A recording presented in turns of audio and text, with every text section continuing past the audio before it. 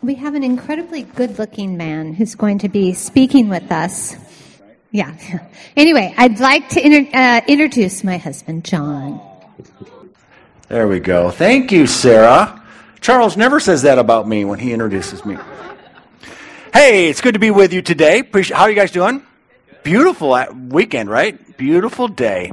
So nice. So this is it's always lovely to have a chance to speak with you fine people. Thank you in advance for paying attention to me. This is the first day I've gotten to speak up here in our new swanky 13th floor digs. It's kind of fun to be in the new space, and I was thinking maybe I'd say a few words about this move that we've done to be up here on the 13th floor. I thought I'd say a couple things about it. It's been a lot of work, I'll be honest with you. It's a tremendous amount of effort to change locations from up here, from the second floor, the auditorium where we were for, a couple of years. I think today would be our fourth Sunday up here on the 13th floor, and so it takes a lot of energy. But yay for our teams, yay for people who are putting a lot of time and energy into making this happen. It's kind of upended our routines, and it's never easy in some ways to have change, even when it's good. And there were some aspects about the second floor that were okay. I kind of liked, actually. We've chosen to give those up. I remember when I very first walked into the second floor and seeing those fixed desks and thinking, oh no, that's weird. But it didn't take long before you realized, hey, place for my coffee. I can take notes. I can put my stuff here. It's like there were some upsides to having that. It was kind of, and it certainly was an easier place to set up, that's for sure. And so I thought, maybe I would remind myself and ourselves why we made the move up here. And I actually think this shift that we're in the middle of by coming up here to the 13th floor is important in the life of our church, and I'll tell you why. First off, you should know that the staff and the board and the leadership team, we pondered this move for quite a while and deliberated and counted the costs and all that. And there were a few different reasons we thought it would be worth the extra effort to shift things up here to the 13th floor. Certainly, the most obvious is it's so nice to have bright lights and see outside and to have this great view, right? I love it. It's like speaking up here is really fun because I get to look uptown. And you can have your treats and take communion and have a view uptown, and it's quite a lovely thing. Those are all great to have a brighter space, a more open space. It doesn't hurt either to have more bathrooms that are in better shape. Yay for toilets! That matters, and it's definitely a nice part of it. But you know what? There's more to it than that. There's more to this move, this shift that we're making than just that. Moving out of the second floor was one of the very first recommendations that we got from our consultant and our friend and advisor who's helping us develop this upcoming outreach campaign that we're going to be doing. And from the surveys and the focus groups, the stuff that a lot of you guys were a part of, it became pretty clear that the majority of Riverites weren't really big fans of the second floor auditorium space. It was a time for a change, and we could see that from people's responses. So that was part of it. But there was more than that. It was more than just that. This guy suggested that maybe we had grown used to the space and kind of had forgotten what it felt like for first-time people to walk into that room. And maybe we were comfortable there, but we kind of stopped noticing, truthfully, how kind of dingy that room was. We had the big giant flag, and we had a quilt over here, and we had posters, and there wasn't much light in there, and there were some things that we kind of stopped noticing. I'll tell you what I didn't stop noticing was what it was like to enter that auditorium. Remember, it was a very narrow entrance, and you had to walk by people sitting down, and you hope that they wouldn't swing out their bucket while you're trying to get by. And then as you walked in the room, you'd realize, 2/3 of everybody in the room can see me enter the room, including the preacher. It was just kind of a slightly strange dynamic. Now, I'm comfortable. It didn't really bother me that much, but it wasn't exactly easy entrance into the room. Most of us didn't mind, but I could start to see that maybe if someone were new to the river, those could be, a little bit of a challenge. The entrance, the feel of the room. And I do suspect that in the coming months, we're going to see a lot of new faces around here at the river. That's almost certainly going to happen. And so another reason for this relocation has been about creating a better experience for people who will be finding their way to us in the future. But There's even more to it than just that, I really believe. As I was thinking about this, we've shifted locations up here at the 13th floor, and it is about creating space. But I think it's actually ultimately about creating space in here, in our own lives, our own hearts. I really believe that. It's really about creating space for those of us who are here now. We've broken up our Sunday routine. If you've been around for a while, we've kind of upended that. We've had to tweak our expectations a little bit about how it feels. We were putting out some additional effort. We're adjusting to something new. And some of us, we're even putting ourselves through a little bit of discomfort to make these changes. But the thing about that stuff is that it tends to open you up in a way, if you let it. When you kind of break out of a routine, you try something different, it has the opportunity to kind of do something inside of you that positions you a little bit differently than previously. It's a chance to experience something new. I think we have that chance both individually and as a community to begin to open things up in a little way that I think are going to be really helpful. I even go so far as to say it helps us to be more open, more receptive to even maybe what God's going to do if we take advantage of it. And I think that's an important thing to do. So, yes, there are some practical benefits to having this bright new space. Yes, we were tired of the limitations of downstairs. Yes, it's going to be better for people who are checking out our church in the future, better welcoming space. That's good. But I think even more fundamentally, I'm pitching, that it's about creating something inside of us, some willingness to grow. And I think if we do that, coming together in kind of a new way for this next season in our community is actually going to be important. So let's take advantage of it. Yes? That's my opening sermonette. I'm going to tell you later why I opened with this little sermonette about our new space, and it's worth it. We want to take advantage of it. But let me tell you a story first. Speaking of the new space that we are enjoying here on Sunday mornings. So we're now coming in, a team of people, staff, and whoever's available has started coming in on Friday afternoons to begin the setup process because we have to transform this room from a computer lab into a house of worship, I guess as you might call it. And when we did this 2 Fridays ago, I remember showing up. I had lots of questions about how it was going to go. We're still now trying to figure it all out. And when I came up here 2 weeks ago, I remember being tense. I felt pretty tense, kind of stressed out about it all. Maybe a little bit overwhelmed walking into this room thinking, oh my gosh, what have we tackled here? Because in addition to shifting all the stuff in here in the room, I also have to worry about all this other stuff, this PA system we've installed. I got projection. Is that working? And what about the lights? And what about all this cabling? And, there's all this troubleshooting, and it's just a lot to kind of worry about. And so I was feeling kind of pressured, hoping everything would work out. I kind of had a lot of this stuff bubbling up. You know what happens when you've got a lot of these emotions like bubbling up in you and you're hanging out with other people? You know what tends to happen? Leaks out a little bit. And sometimes your stress and pressure and these emotions leak out and slip out onto other people. And, I'll be honest with you, I was feeling short-tempered, I was feeling a little pushy, and generally not fun to be around. And you know how I found that out? Because I have friends who say you're being short-tempered, pushy, and hard to be around. And great team members who are going to have, those sorts of conversations.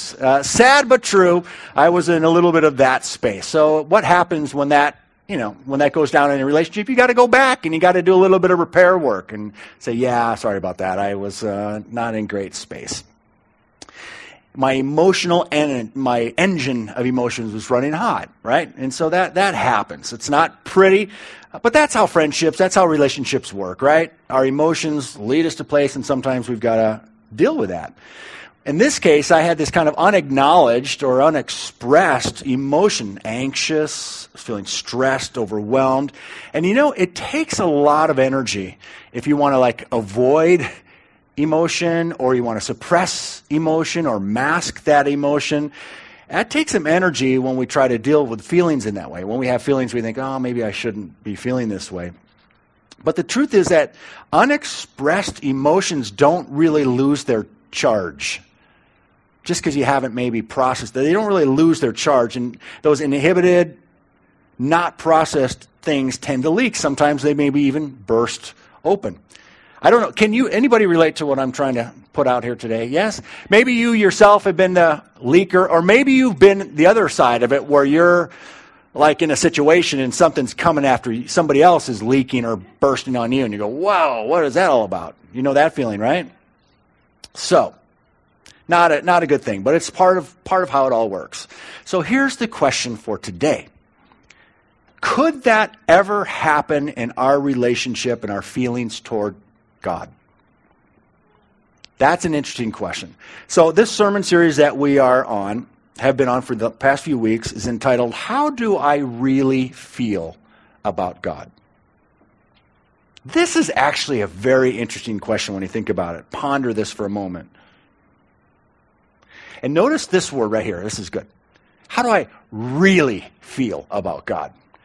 That's kind of a crucial part of the deal. And I think it's important because it's easy to fall into cliches or platitudes. You know, I love God with my heart, soul, mind, and strength. And I love my neighbors myself. Ching, you know. Yeah, nice. That's all good. But really, though, how do I feel? And so we've been asking this question for a particular reason, because our premise for all this is this beautiful thing that Jesus said to his disciples on the last night. He said this thing that we've been talking about, where he says, I no longer call you servants. Instead, I now call you friends. It's a wonderful thing. We think he's instituting this profound shift right there about how we think about our relationship with God. That's, servants, friends, those are kind of two different things. It's a very interesting way to look at things. I mean, if you think about the servant and master relationship, the truth is it doesn't really matter how a servant feels toward the master. The only thing that matters in that relationship is obedience. Do what you're told. It's like we used to teach our kids, obey without delay. And their therapy is almost over now, so it turned out fine. No, that's one sort of relationship. But friendships are a whole different kind of relationship. It's a different way of interacting. Now, feelings do matter in a relationship, in a friendship, because it's a heart connection. It's not just a matter of obedience. Right? So this question is actually a little bit unsettling. How do I really feel about God? Because what if I found out I had some negative feelings? Well, so far in this sermon series, we've looked at two stories that Jesus told that illustrate just this point. So last week, Charles gave another great message, like he always does, and this one was about the parable of the minas. And how many of you heard it last week or heard online? Okay, a lot of you heard it. Here's a quick review of the story that he spoke on. This story that Jesus tells about this master who entrusts a number of his servants, each with a chunk of money, while he goes and leaves the country. Now, a couple of the servants put the money to work, and then they have this incredible return on their investment. Turns out really good. One of the guys, though, takes the money and kind of hoards it, buries it in the backyard, does nothing with it. Master shows up, and that guy gets scolded, and he's in trouble for not having done anything. So what was his mistake? His mistake in this story was that he was afraid. It says he was afraid of the master. So the good old emotion of fear caused him to withdraw. And it says he had this feeling that the master was hard, the master was unfair. And these emotions that this servant had greatly affected his relationship and his actions. Make sense? And then the other story that we've been looking at is the classic story, the most famous story of all time, the story of the prodigal son, which really is a story of a father and two sons. Right? There's a father, and the younger son rejects the father, takes his inheritance, heads off, lives wildly and irresponsibly. But then he returns home and gets a hero's welcome. Meanwhile, the older son, who's been obedient and faithful,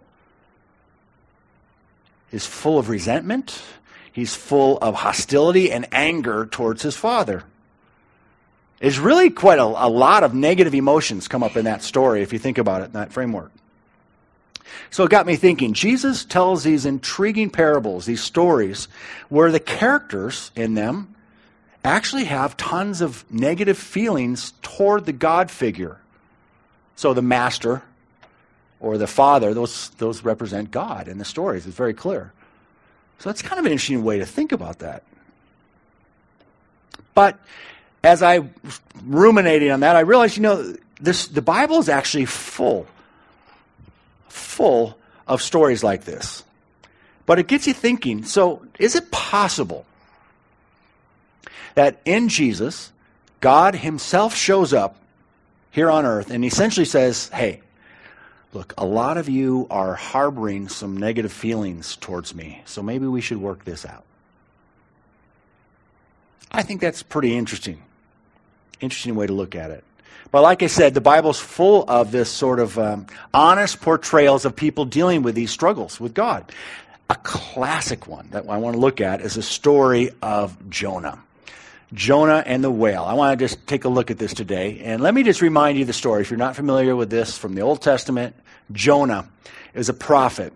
And here's what happens. Jonah is directed by God. Very clearly, he is told by God, I want you to go into the city of Nineveh and call them to repent and call them to shape up because I'm getting mad at them. I'm going to do something. And so God says to Jonah, go. And Jonah says, no. God says go. Jonah says no. Right? So that's what gets Jonah thrown into the belly of a whale. Right? The classic story. He ends up in a fish, and at which point Jonah says, okay, I'll go. And that's basically how this thing starts. So here's what happens. He goes to Nineveh, smelling of fish, I suppose, and so he goes to Nineveh, preaches, goes to this corrupt city and says, you need to straighten out, or else. And guess what? They do. They actually decide, whoa, message received, we should straighten out. So then what? God changes his mind, says, all right, then I'm going to ease up. No smiting for Nineveh. They've repented. So here's Jonah's reaction to God changing his mind. Check this out. This change of plans greatly upset Jonah, and he became very angry.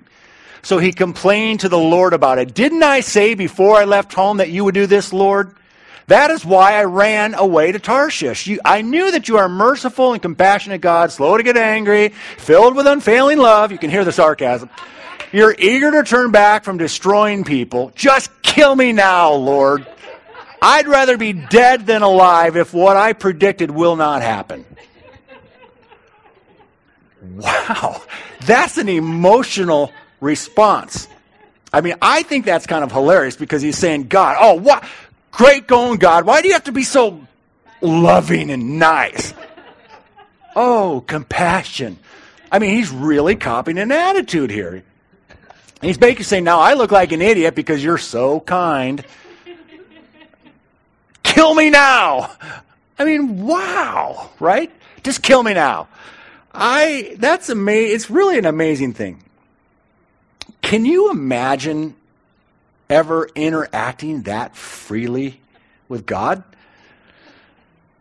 Could I ever be free enough to get that mad at God, even if it's not rational? Could I ever express myself that honestly and directly with him? So God's response here is interesting. Here's what it is. The Lord replied, is it right for you to be angry about this? Now, that's actually interesting when you think about it. It's a question. God doesn't say, don't be angry. It's not what he's saying. And he doesn't say, you're being foolish. You shouldn't feel what you feel. That's not what God says. He just poses a question. And then he gives Jonah some alone time. Like, why don't you take a little time to think about this? That's the big response. And so here's what happens next. Then Jonah went out to the east side of the city and made a shelter to sit under as he waited to see what would happen to the city. So he's still hoping for a little smiting action, I think. Maybe. So, and the Lord God arranged for a leafy plant to grow there. And soon it spread its broad leaves over Jonah's head, shading him from the sun. And this eased his discomfort. And Jonah was very grateful for the plant. But also God arranged for a worm. Aha! The next morning at dawn, the worm ate through the stem of the plant so that it withered away. And as the sun grew hot, God arranged for a scorching east wind to blow on Jonah. The sun beat down on his head until he grew faint and wished to die. Death is certainly better than living like this, he exclaimed. And then God said, is it right for you to be angry because the plant died? Yes, Jonah retorted, even angry enough to die. And then God said to Jonah, the Lord said, you feel sorry about the plant, though you did nothing to put it there. It came quickly and died quickly. But Nineveh has more than 120,000 people living in spiritual darkness, not to mention all the animals, like beautiful little puppies we heard about earlier. I love that he mentions the critters. God says, shouldn't I feel sorry for such a great city? That's it. That's the end of the book. It just finishes right there. I find that intriguing. There's a lot that could be said about this story, but I kind of just want to focus for a minute on these feelings, these emotions that come up. Jonah is running hot, right? He really reminds me of an adolescent teenager. I had a couple of these. Thank God they grew up. No, he's got quite an attitude towards God, and it's out there in the open. And I love what God does. He acknowledges these negative feelings. He lets Jonah stew a little bit. He doesn't smite him.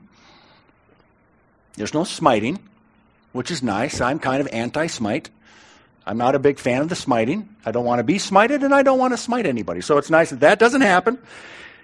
God gives him space to process. God basically says, I get it.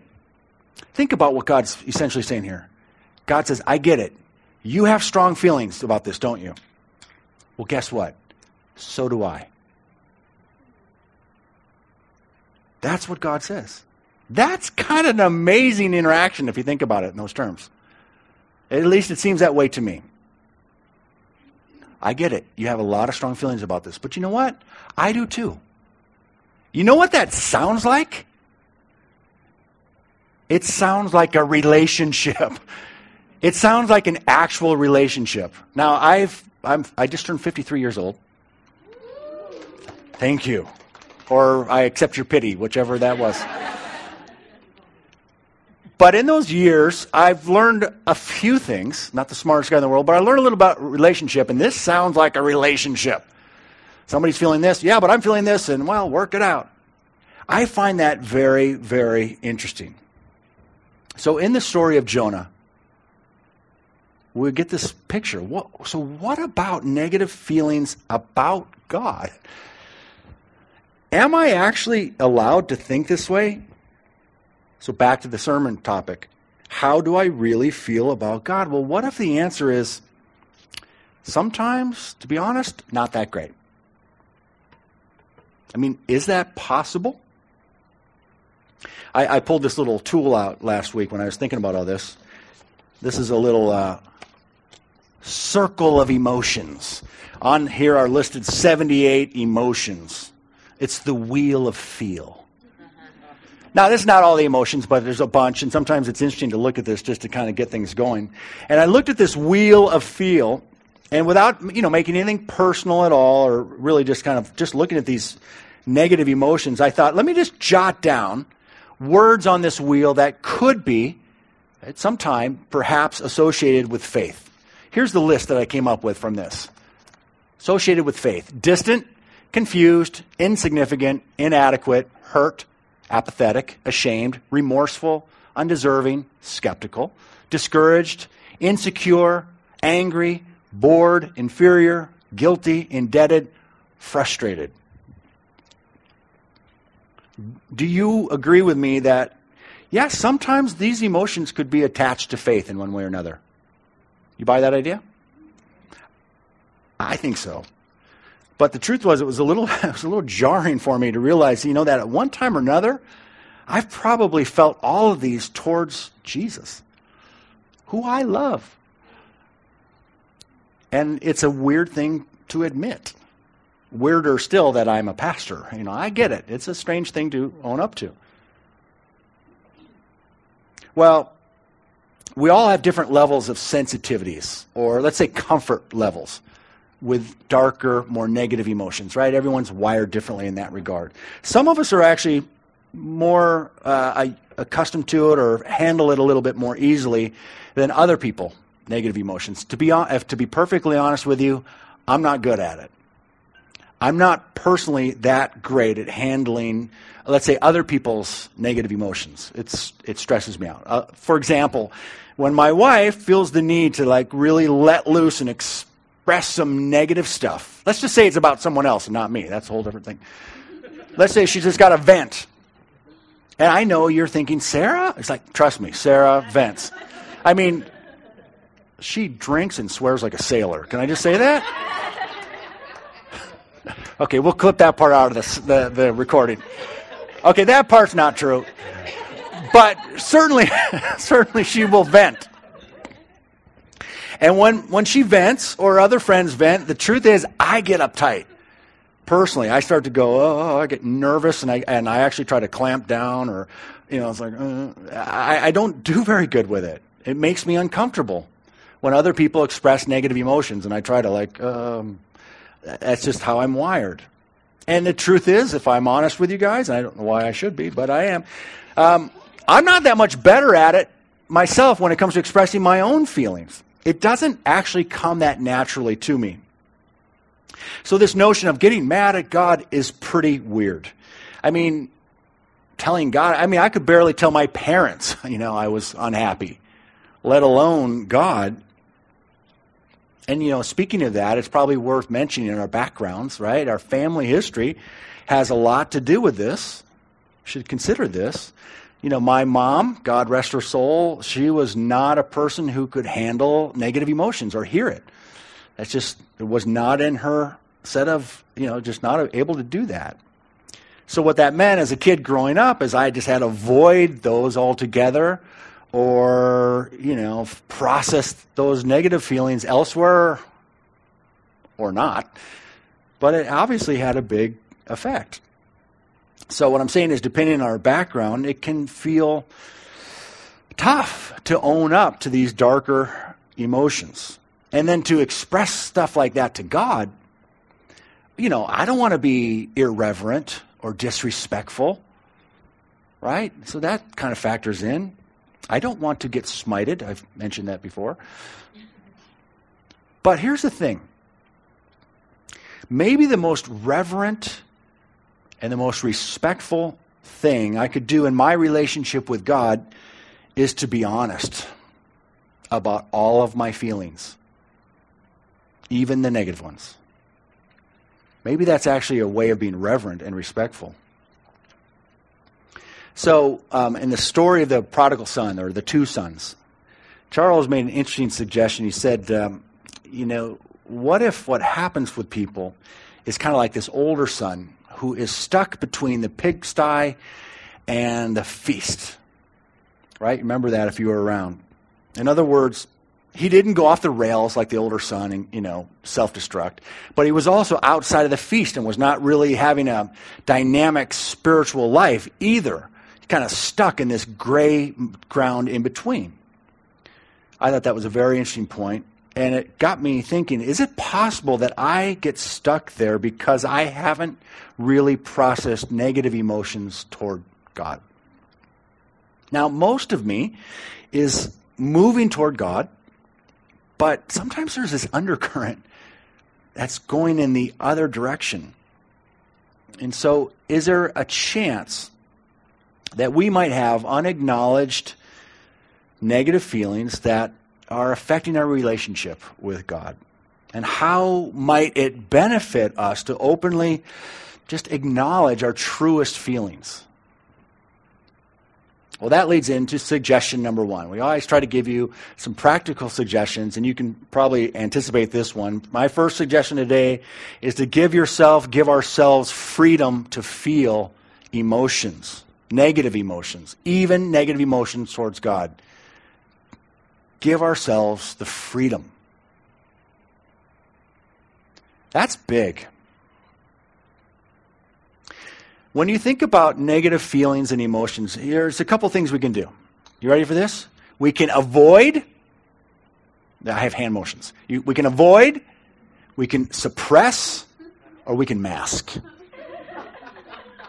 Try it with me. We can avoid, suppress, or mask.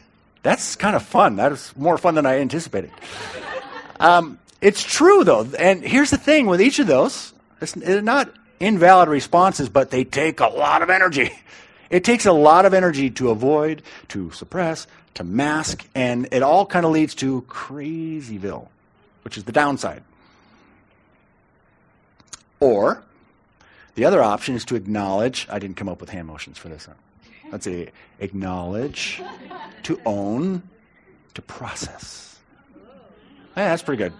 To acknowledge, to own, to process. Right?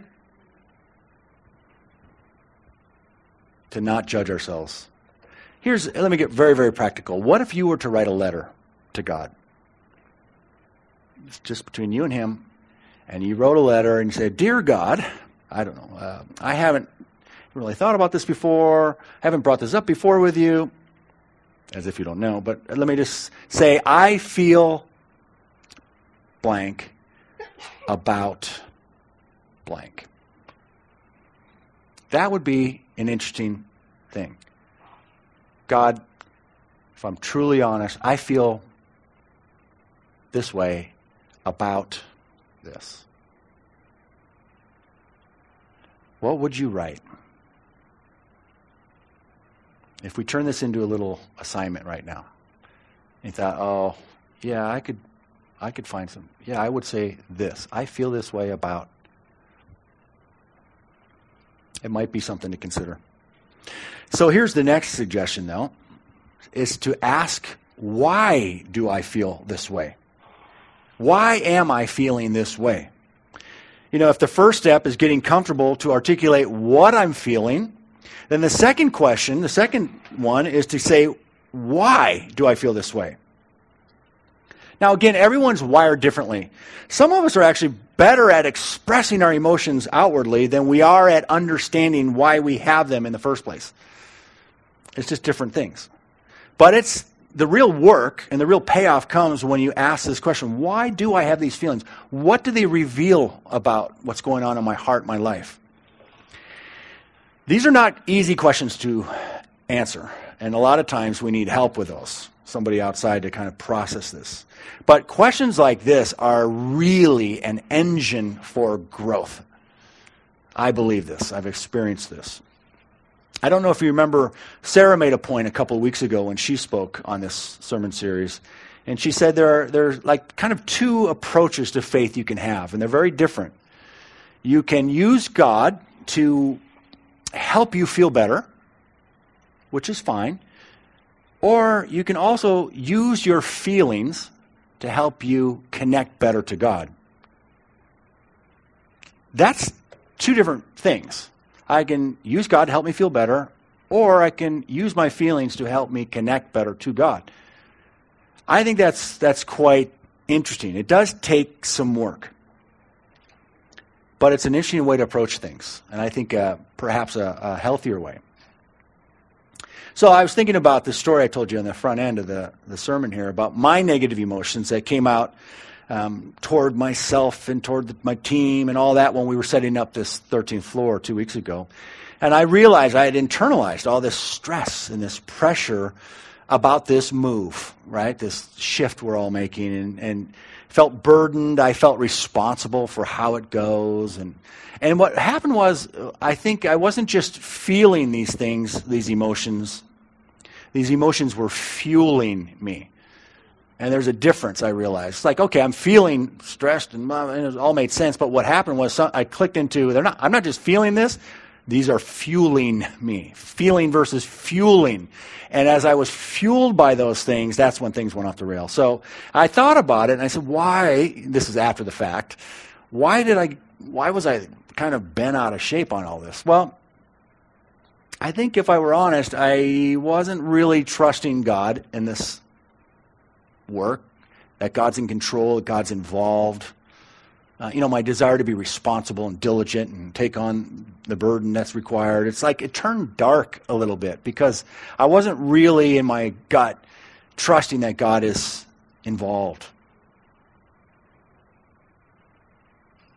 So really, that I started out with this whole little, why this move up here to the 13th floor matters? That was me preaching to myself.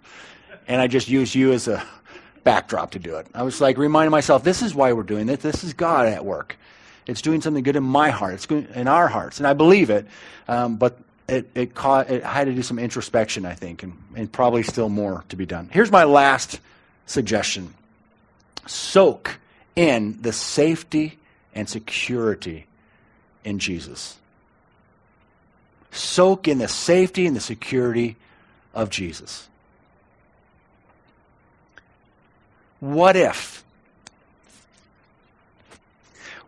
we felt completely confident and completely assured of our relationship with God?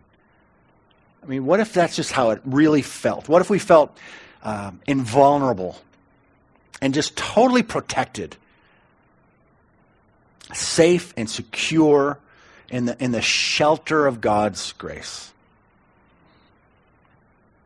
And we just felt at peace in that sanctuary of God's love.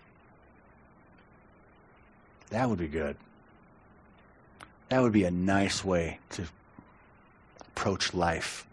Because not only would it help us have the freedom to appropriately process emotions, but the truth is, if we were living from a place of safety and security, then our whole life would be more stable, be more generous, it would be more open-hearted, it would be less defensive, it would be less reactionary. It'd just be better.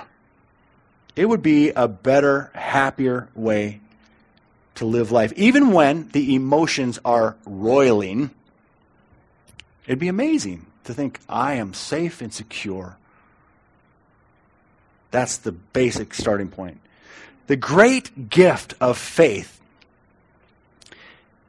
is this sense of safety and security from a God who knows you completely and loves you perfectly.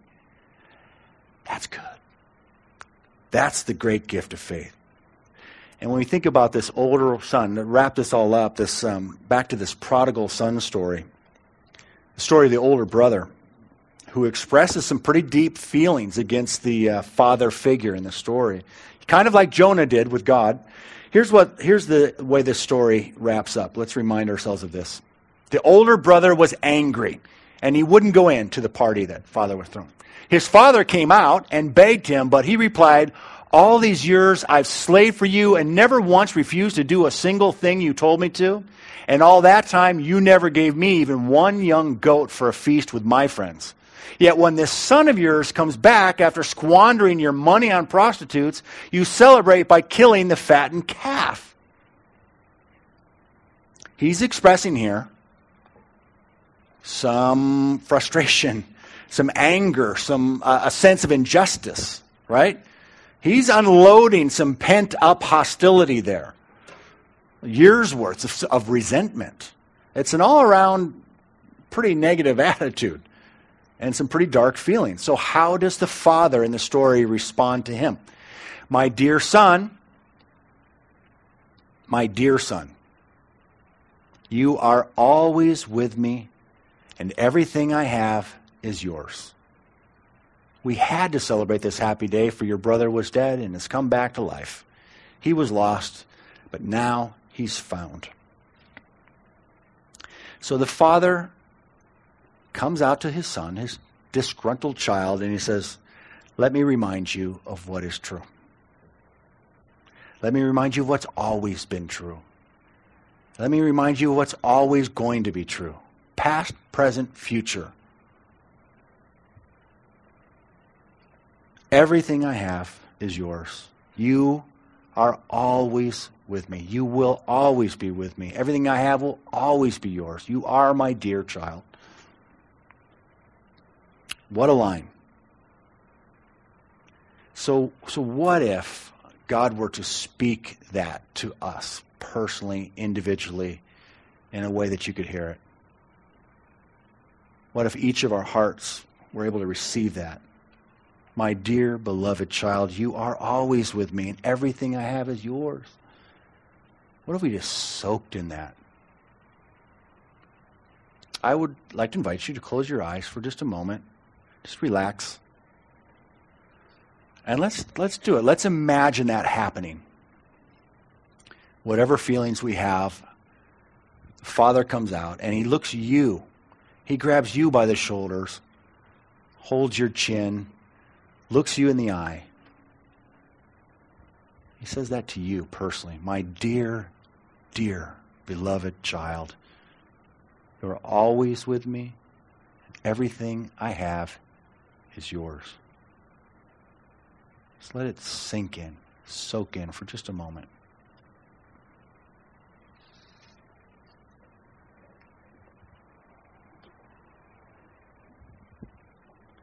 God, we really want to be people who are operating everything we do from a sense of safety and security and of confidence, knowing that you love us. You love us when we're at our worst. It doesn't change a thing. Lord, would you help us learn how to be free enough to process our own emotions, to acknowledge them to you? We need help to be free, some of us do. And we also need help to understand the deeper thing of why do we feel these things. I know you can lead us and teach us in that. But above all, again, Lord, that we would be people feeling safe and secure, and that every move we make in our lives would come from that place. Thank you, God.